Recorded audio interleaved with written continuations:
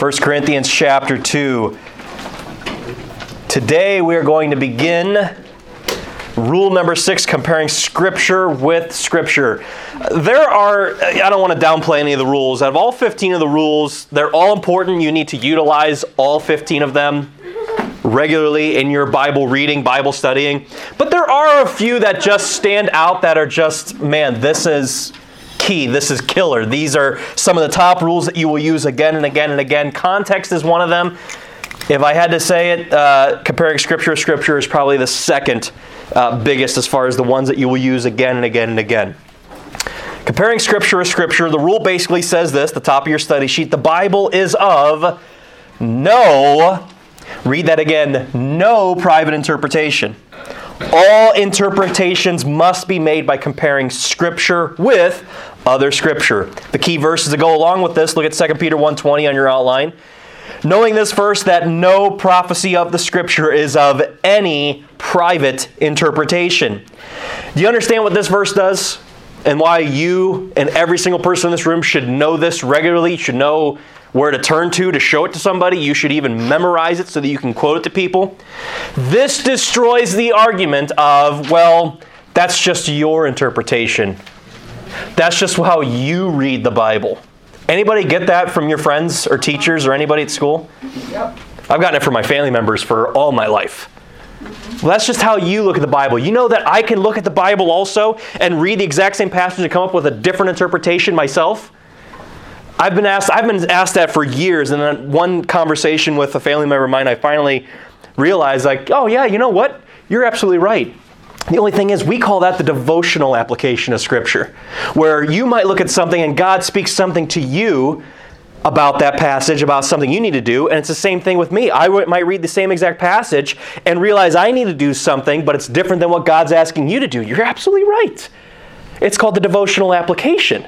Now, if you start going on and saying, you believe this is saying doctrinally something different than what I believe it's saying is doctrinally, well, then that's what we're going to bank on. There's no private interpretation. You're privately interpreting what you think the passage is saying.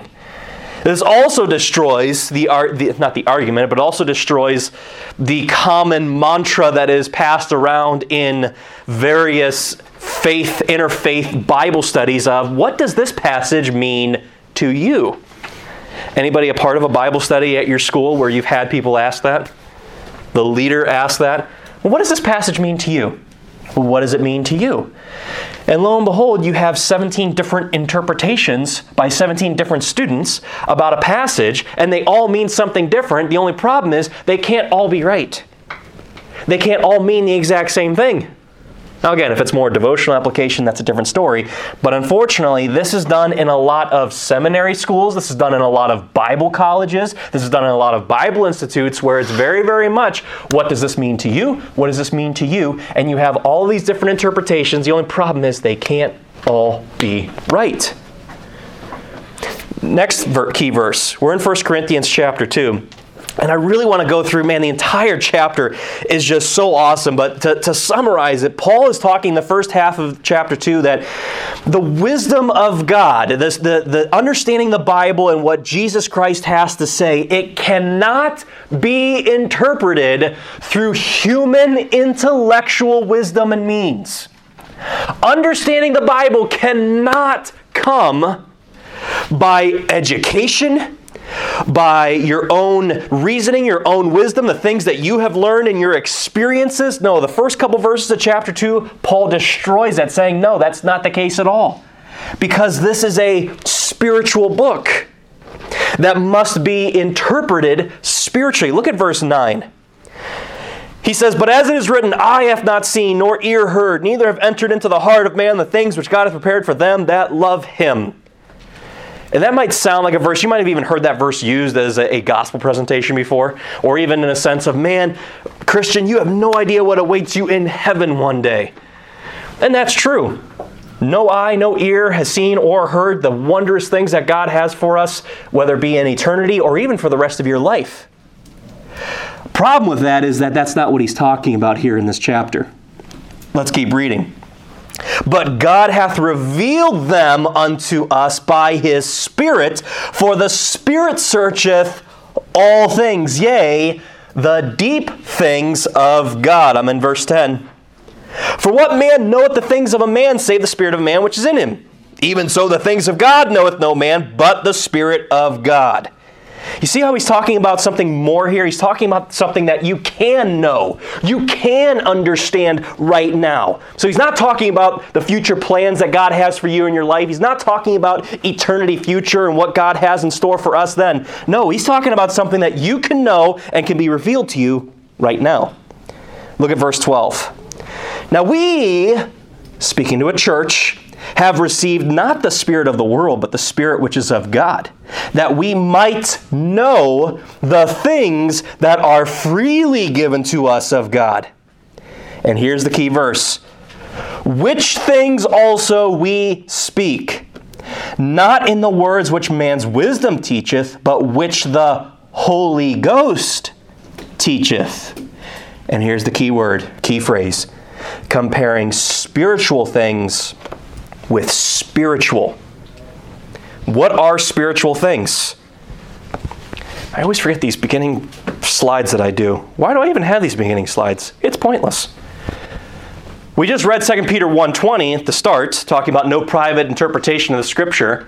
He follows it up in verse 21, saying the prophecy, spoken word, came not in old time by the will of man. In other words, it wasn't man's wisdom. It wasn't man's intellect that was speaking good spiritual truths about God.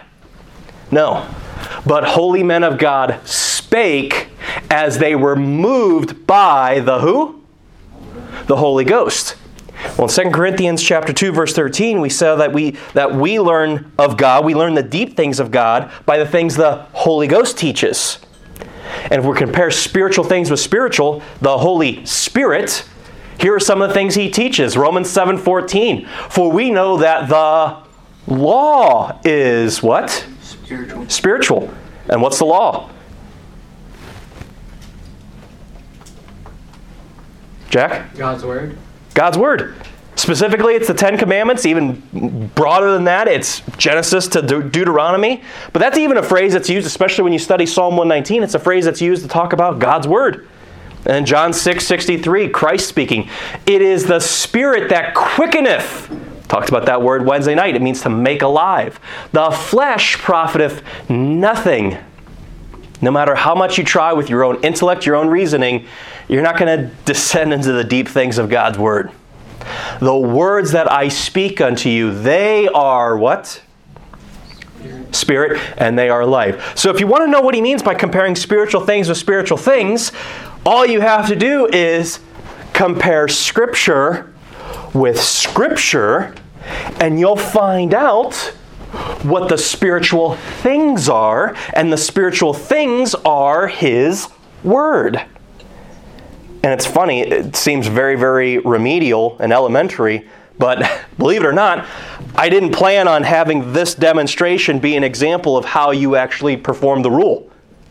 Because I remember when I first read verse 13, I'm like, spiritual things are spiritual things. That's a pretty broad phrase.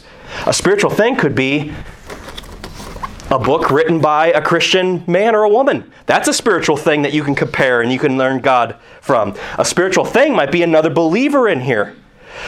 But when you take things and you trace them throughout the Bible, you will see that the Bible is a self-defining book.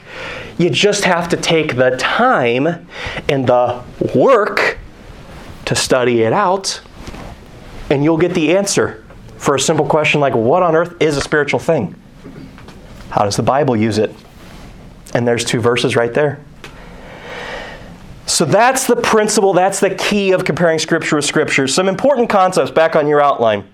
I've talked about this before, and this will go quick. The Bible is God's book written for man. He inspired over 40 authors from various cultures to write His words over a time span of 2,000 years. Most of them did not know each other or read each other's writings, and yet God compiled it all together seamlessly and without contradictions. More on that in 2 weeks. There are seeming contradictory statements and phrases and verses in the Bible, but they're only seemingly, they're only apparent. You can work it out through study. Next check mark. God inspired the New Testament writers and speakers, Jesus, Peter, Paul, amongst others, to often quote the Old Testament as support of New Testament doctrine.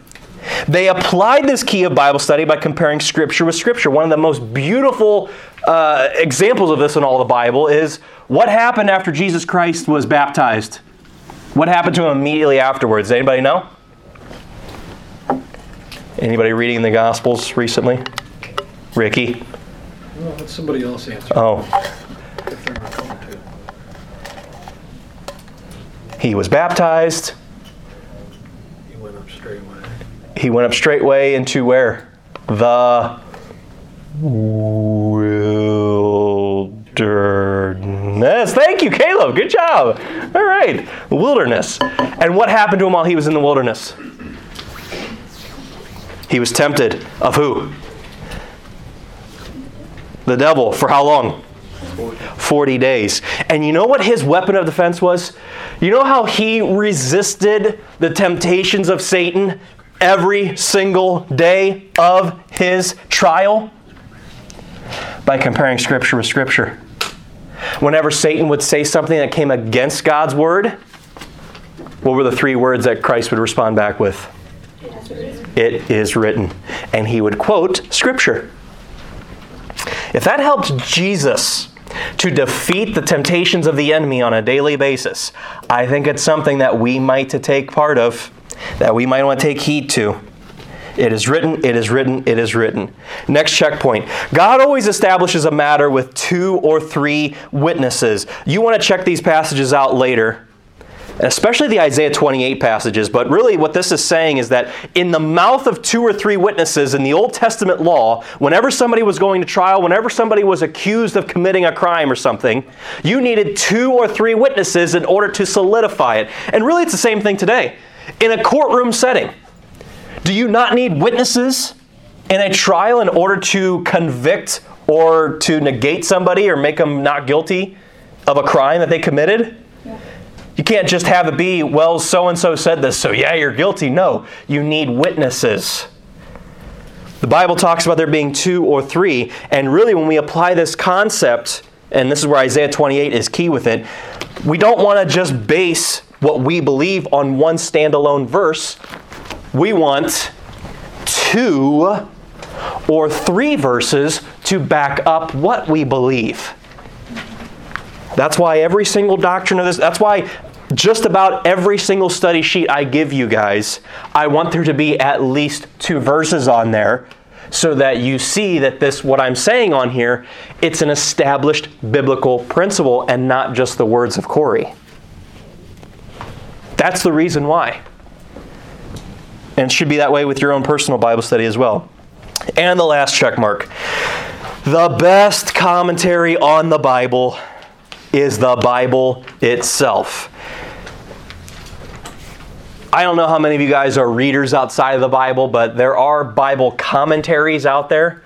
Number one, you got to be very, very careful because you don't know who the guy writing the Bible commentary, what he believes fully. And even if he is someone who lines up with believing what the Bible says, believes what we believe, you still want to be very, very careful because now you're just banking what you believe on the Bible based upon what some other guy studied. And it really just outlaws and gets rid of the need for you personally to develop Bible study. So you want to be careful with that, and you want to try to avoid Bible commentaries. We were taught even in the Bible Institute when you're preparing your message, they can be helpful, but let it be, if you need to, let it be the absolute last thing you look at after you've already done the work yourself. Just to see, well, what is this guy's viewpoint? Maybe he has a little bit of a different spin, or maybe you're having a hard time articulating it. Maybe the way that they word it will help you do that. The Bible is the best commentary of itself, not our personal opinions or anyone else's. You must, and pay attention, this is key, you must learn how to exercise yourself with how to use cross-referencing. There's a tool called the Treasury of Scripture Knowledge. Again, we covered this back when we were doing our 2 Peter study in the classroom setting we had. And a concordance, a Strong's Concordance it's called, that gives every Bible reference where each word in the Bible is used. There are good online resources to use. I think the big one that we all know is Blue Letter Bible, or apps you can install on your computer. There's a list of them there that you can get, tablet or smartphone. I hope each and every single one of you have at least one of these installed, and that whenever you're doing, even if it's just Bible reading, that you guys are utilizing these tools to know, okay, where else does this interesting word show up in the Bible? Where else does this concept or this phrase show up? How does God define this word or this phrase or this verse throughout the rest of the Bible? Let the Bible interpret itself, because there is no private interpretation of Scripture. Let the Bible be the Bible. Let it define itself. God will show it to you. He will reveal it to you when you compare spiritual things with spiritual things. All right.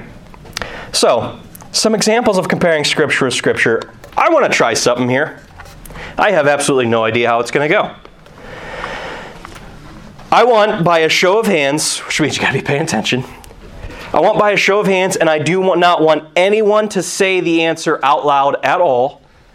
I just want a show of hands. Who here knows in the Bible who the Leviathan is?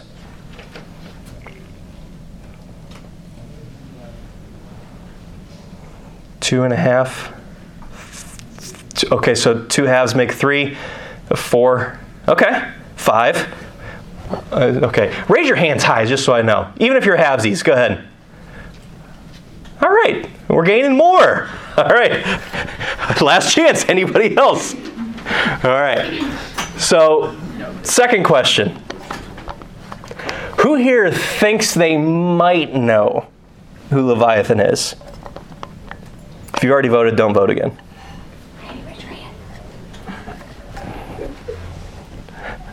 You guys are doing the Gavin hand raise. Okay. Final question. And I want to see who's bold. Who thinks they can come up here right now and, using the Bible and your resources, so if you have your phone, bring it up, and who thinks that they can walk through in about 5 minutes, 10 minutes, take your time, and define who the Leviathan is by going through the Bible? Who's going to be bold?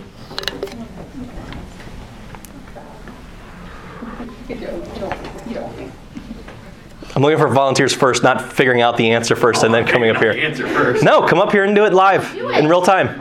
Seriously. All right. I'll try it.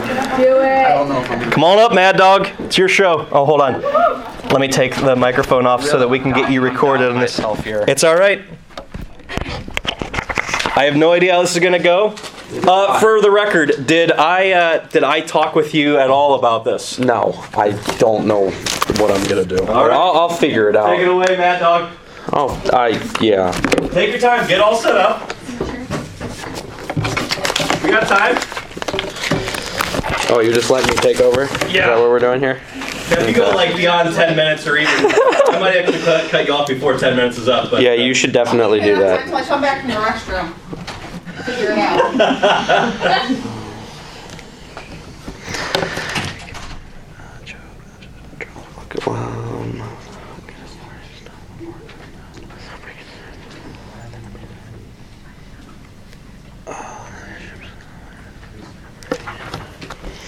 In Psalm 74:14. All right, let's all turn there.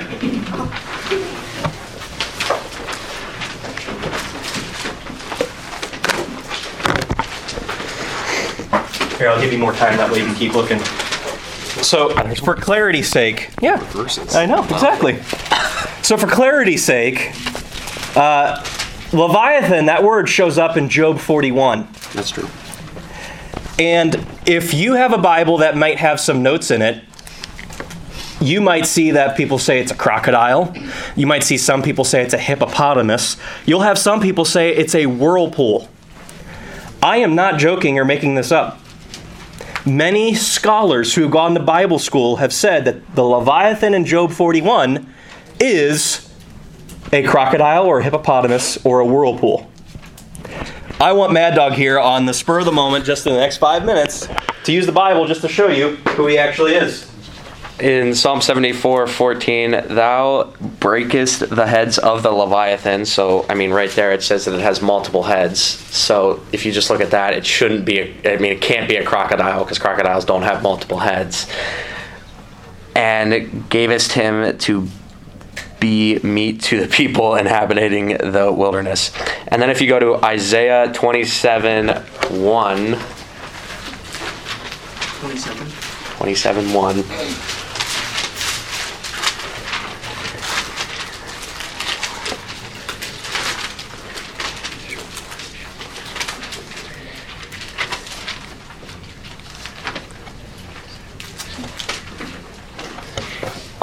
It says, in that day the Lord with his sore and great and strong sword shall punish Leviathan, the piercing serpent. I mean, right there it says it's a serpent.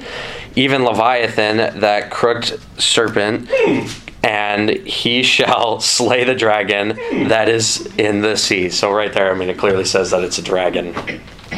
Keep going. I don't know where else to go. All right, so this is great. Now, you looked up, just by looking at the word Leviathan, Yeah. you saw some things. Uh-huh. But we are kind of running the end of the line as far as where this phrase shows up in the Bible. But you came up with a couple of other different words.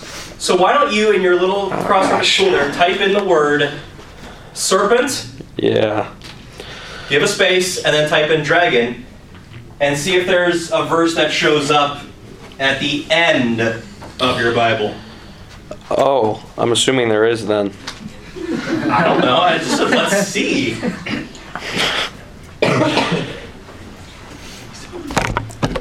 Oh, Revelation 20, verse 2. Actually, Revelation 12:9, is that what you're looking for? There you go. Yeah, there you go. do verse 3 and 9. 3 and 9? Well, that means I have to go somewhere. Revelation 12, verse 3.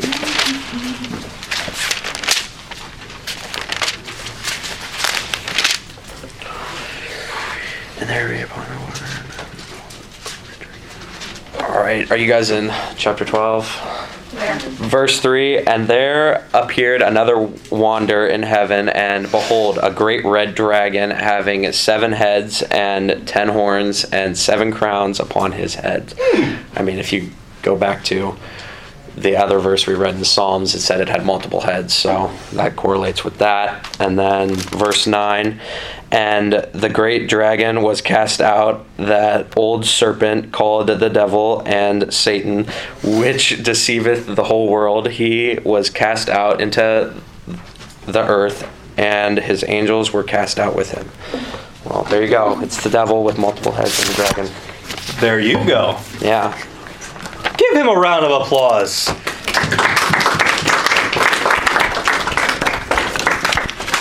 Now, a couple of things I want to say on this. Hey, Caleb. Hey, what? Tell us all how much you love education in school. Oh, I love it so much. You guys, My favorite. I totally don't leave every day. you catch the sarcasm in that, right? You guys catch the sarcasm in that? Yeah. Now, here's the thing.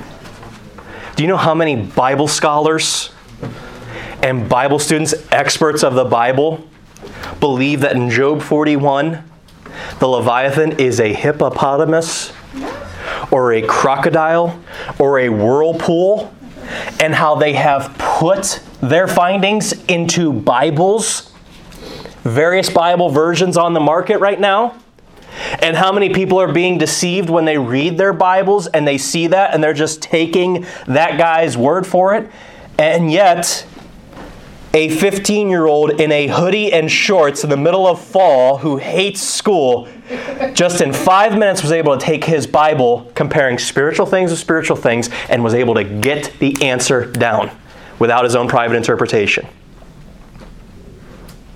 You know that verse in Psalm 119 when it says that you believe this book, you'll be smarter than your teachers, you'll be smarter than all the ancients? That's living proof right there. Don't let that go to your head. So turn over to Job 41. So now that we have this understanding of who Leviathan actually is, what this now does for us is when we come to a passage like this after we've already done our work, and again, in some cases it might only take 5 minutes, we can now look at a passage like Job 41, which was previously confusing to us, and now we might see something that is incredible. Because Job 41 is the passage that is the most extensive description of who your enemy, the devil, is in all of the entire Bible. In all of the entire Bible. The most extensive description of who he is. Verse 1, this is God speaking. Canst thou draw out Leviathan with an hook, or his tongue with a cord which thou lettest down? Jump down to verse 12. I will not conceal his parts, nor his power, nor his comely proportion. You know what God is saying? He's saying, I'm not going to hide who he is. And in fact, over the last 5 minutes, we just revealed who he is, who he really is, by comparing spiritual things with spiritual things. How about that? God said he's not going to conceal his parts. He's not going to hide him. Nor his comely proportion. That means that he is actually beautiful. He is very alluring. You are drawn to him. You're drawn to his ways on a daily basis. Verse 13. Who can discover the face of his garment? Verse 14. Who can open the doors of his face? His teeth are terrible round about. In other words, he has a face. He has a garment in front of his face, and he has doors about his face. In other words, he's wearing a mask. He has a facade. Who is willing to discern? Who is willing to go the extra minute, the extra mile, comparing spiritual things with spiritual, to discern who he really is and to look past the facade of who he really is? The pitchfork, the double horns, and the tail, that's not who he is. And no, he's not in hell. Verse 15, his scales are his pride, shut up together as with a close seal. He is completely and utterly covered in pride. Verse 33, of all of God's creation, there is none like him. Upon the earth there is none like his like, who is made without fear. And look at verse 34. He beholdeth all high things. He is a king over all the children of pride. And that would jog your mind if you're familiar with Ephesians 2:2. It says that he is the prince and the power of the air upon all of the children of disobedience, the children of pride, in whom you once found yourself in times past, but now you are saved, so you are no longer his child. Wow!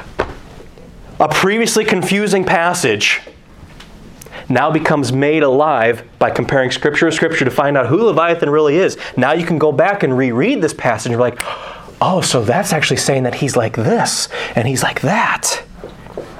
That's Leviathan. And I'm glad that, Caleb, I really do applaud you for having the boldness to come up here and do that. But I do want to say this, and I get it. It's not easy to come up here, and you already saw the nervousness that was on him. But let me just say this. If we know the answer to a question, we better be able and willing to be able to demonstrate it to people if they ask us. That's what 1 Peter 3:15 says. We need to sanctify the Lord God in our hearts. That means set time aside for him, that we may be ready to give an answer of the reason of the hope that is in us with meekness and fear. Be ready to give an answer to every man that asketh of a reason. We need to not only know what we believe. The Leviathan is the devil. Many of your hands rose and said that. But we also need to know, here's how I know the Leviathan is the devil, and let me show you. That's taking what you guys have grown up in this church knowing to the next level, where it's not just about, I know who it is, can you show me? Using the Scripture and using various tools to help you. That's what you want to aim for. That should be your target. Next one. We're going to have a bit of fun with this one. Turn over to Revelation 4. At least I think we will. I had fun looking at this stuff this week. Your next example on here, the sea of glass. Who could tell me from our study in Revelation not too long ago, what are chapters 2 and 3 all about? Church age. Church history. Yeah, church history. And then you come to chapter 4, verse 1, after the Laodicean church is just rebuked harshly at the end of chapter 3. After this, John writes, I looked, and behold, a door was opened in heaven, and the first voice which I heard was as it were a trumpet talking with me, which said, Come up hither, and I will show thee things which must be hereafter. Chapter 4, verse 1, after the church history, heaven opens up, and somebody gets caught up, gets raptured up into the air. So John is in heaven now, and he talks about seeing a throne in verse 4 with 24 elders round about. And he says in verse 6, and before the throne there was a sea of glass like unto crystal, and in the midst of the throne and round about the throne there were 4 beasts full of eyes before and behind. Wow, that's trippy. So he has this weird phraseology, the sea of glass. And obviously we get it. I mean, we're in heaven. It's a throne. And so obviously if he's, the throne is up there, the sea of glass is below. Obviously it's like he's walking around on this sea of glass. So we kind of get that. But just out of mere curiosity, if you were to see a phrase like that and you'd want to know, I wonder if the Bible says anything else about this and what more I can glean and learn from it, where would you go? So I look at a verse like this in chapter 4 and I'm like, well, if this is in heaven, where's the first place I would want to turn to learn about heaven? The first place, Genesis. So let's go over to Genesis chapter 1 and see what God has to say about heaven.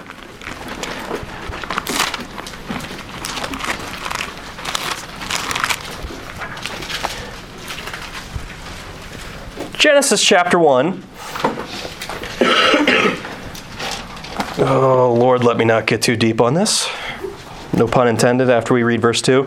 In the beginning, verse 1, God created the heaven and the earth was without form and void, and darkness was upon the face of the deep. And the Spirit of God moved upon the face of the waters. Jump down to verse 6. And God said, Let there be a firmament in the midst of the waters, and let it divide the waters from the waters. So you see here, there's a couple things you might want to take note on, and there's some space on your outline here to do so. Verse 2, we see that there's this phrase called the deep. The earth is covered in water, and he calls it the face of the deep. But not only that, there's heaven and there's earth, and there's no separation really at this moment. Yeah, the earth is covered in water, it's without form and void, but this whole entire expanse, it's called the deep, heaven and earth together. And then in verse 6, you see that he wants there to be a division. He wants there to be waters below and waters above, and there's this expanse, or there's this space in between the waters that are up and the waters that are down. There's this firmament, or this expanse of space.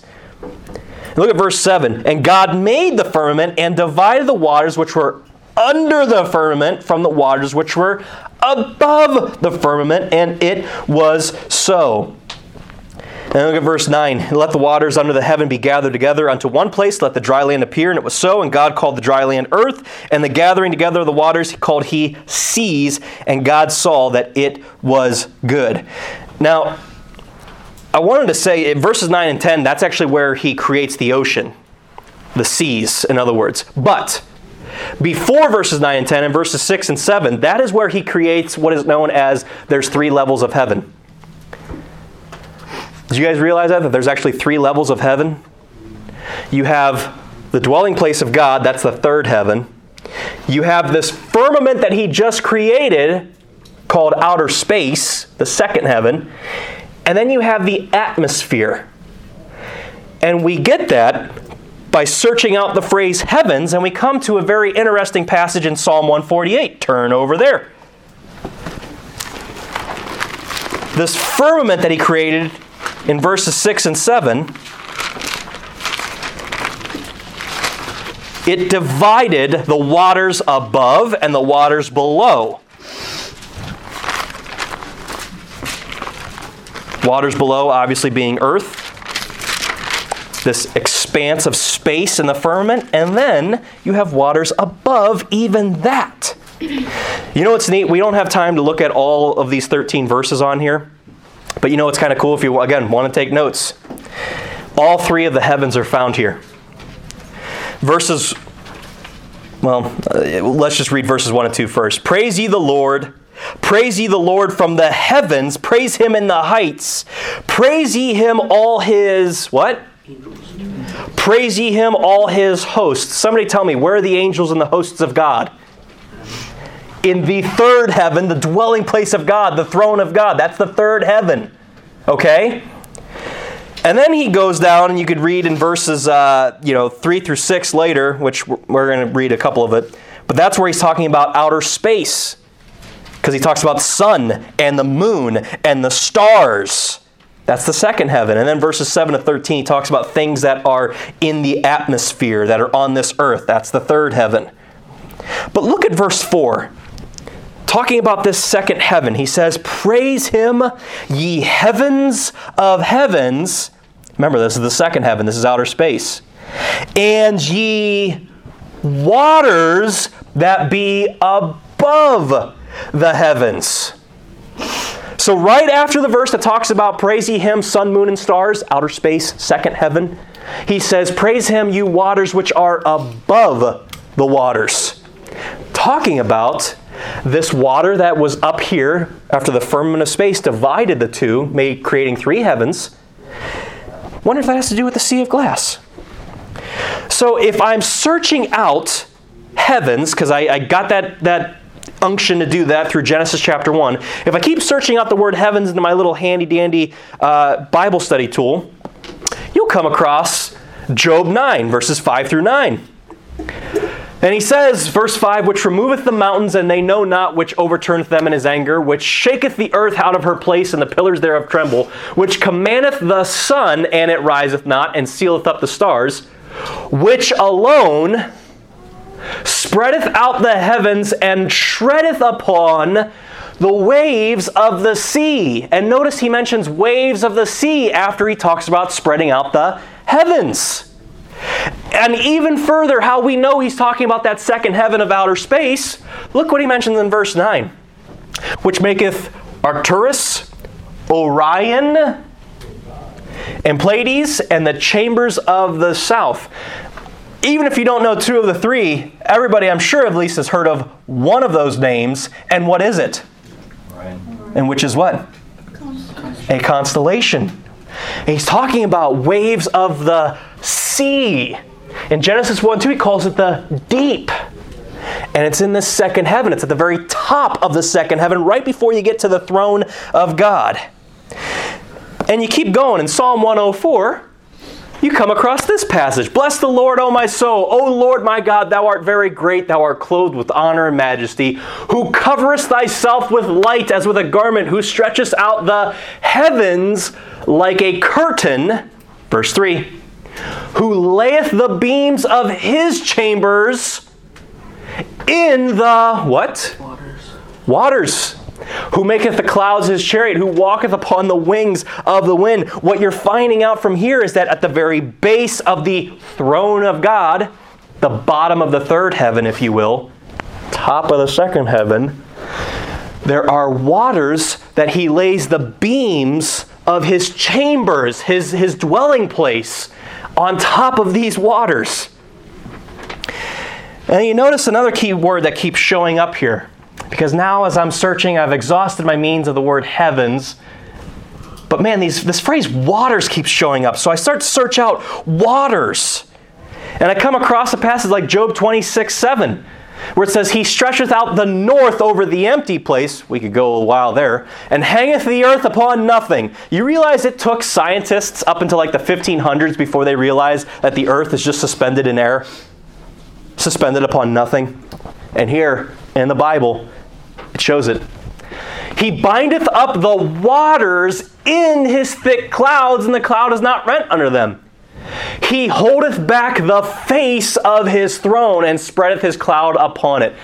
In other words, mankind cannot invent a telescope powerful enough to get through the throne of heaven itself because of these waters in his thick clouds at the top of the second heaven that makes the sea of glass that we're talking about here. Keep hanging in there. I am going somewhere with this. So if I keep going with this waters kick, I'll come up to Job 38, 29 to 30. Man, there's a lot of verses in the book of Job, aren't there? Out of whose womb came the ice? A sea of glass. If you could put sea of glass into today's terminology, what word do you think you'd use? Ice. And the hoary frost, white frost of heaven, who hath gendered it? The waters are hid as with a stone, and the face of what? The deep is frozen like a sea of glass. This phrase deep shows up again. And man, so now I'm going to search out this phrase deep because God just keeps bringing it up in my search and in my cross-referencing. I'm going to search up the deep. And wow, I'm back in Job 41, which talks about the Leviathan, who we just identified as who, Mad Dog? Dragon, the devil. The devil. It says, he, Leviathan, maketh the deep to boil like a pot. He maketh the sea like a pot of ointment. He maketh a path to shine after him. Is that a shooting star? One would think the deep to be hoary or white. You guys ever go out to the ocean or a lake or whatever, and you see a fish jump out and then it splashes? What happens to the water? Ripples. Ripples, and then it turns what? White. Hoary is what that word means. But this isn't talking about waters on the earth, because I compared Scripture with Scripture. You know, I guess that's the reason why so many of these smart Bible scholars thought that the Leviathan, he must be an aquatic beast because of all these mentions of the deep and the sea. And I'm really glad you didn't go to the one passage that talks about Leviathan, because I have it right here. Psalm 104, 25 to 26. So is this great and wide, what? Sea. Wherein are things creeping innumerable. Let that boil your noodle for a little bit. Both small and great beasts are in the sea. There go the ships. There is that Leviathan whom thou hast made to play therein. Are we talking about the sea of the world, of the earth? We're talking about the sea that is in between the second and the third heaven. And what did God call that firmament again? What's that second heaven known as? First heaven is the atmosphere. The third heaven is heaven. Second, space. And that there are ships in that space. We call ships that are in space spaceships.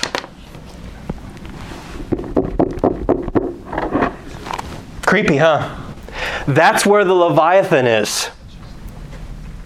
You read that, and then you remember, oh yeah, New Testament stuff now. I just know this from growing up in this church. Ephesians 2:2, wherein in time past ye walked according to the course of this world, according to the prince of the power of the air. See, now that I've identified that the Leviathan is Satan, I start going to all these other verses that I know of him to be, and he's the prince and the power of the air. He's not in hell. And then when you remember that, you remember in 2 Corinthians 4:4, in whom he's called the lowercase g, God of this world. And that he is blinding the minds of all your friends that you go to school with on a daily basis, lest your light of the glorious gospel of Christ, who is the image of God, should shine unto them. And then you remember Ephesians 6:12, for we wrestle not against flesh and blood, but against principalities. Just talked about this on Wednesday. Against powers, against the rulers of the darkness of this world, who is ruled by who again? Satan. Against spiritual wickedness in high places. Remember Psalm 104, the Leviathan, he plays in that sea. He was made to play therein, him and his ships, and all of the creeping beasts innumerable that are in that deep. It's describing them. Principalities, powers, rulers of darkness of this world, spiritual wickedness in high places. That's Satan and all of his demonic forces. And then you remember, oh yeah, back here in Job, that angels who, as you trace the phrase sons of God throughout Scripture, more on that in a second, angels are called the sons of God, and that they had access to the throne of God, but also you find that Satan himself had access to the throne. And the Lord said unto Satan, whence comest thou? Satan answered, from going to and fro in the earth, and from walking up and down in it. And then you remember, we covered this not long ago, but as the days of Noah were, so shall also the coming of the Son of Man be. And what was it like in Noah's day again? Genesis 6, and it came to pass when men began to multiply in the face of the earth and daughters were born unto them, that the sons of God, this is not talking about Seth's godly line, sons of God saw the daughters of men that they were fair, and they took them wives of all which they chose, which implies that it was not consensual. And as a result of this ungodly union, they bred a race of giants in the earth in those days, and also after that, after the flood, when the sons of God came in unto the daughters of men, they bare children to them. The same became mighty men which were of old, men of renown. And then you start really doing some digging, and you start doing some thinking. You're like, I always thought Greek mythology and Roman mythology was just, kind of weird. But then you think, all of that mythology had its findings in the island of Crete.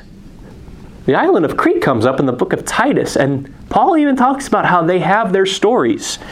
I wonder if these men of renown might be a lot of these ungodly creations that birthed these giants that ruled and wreaked havoc upon this earth. And oh, by the way, this is how it's going to be like before Christ comes back. And then you start thinking, to take it even further, oh yeah, our government has recently been talking and confirming about all these UFO encounters that they've seen.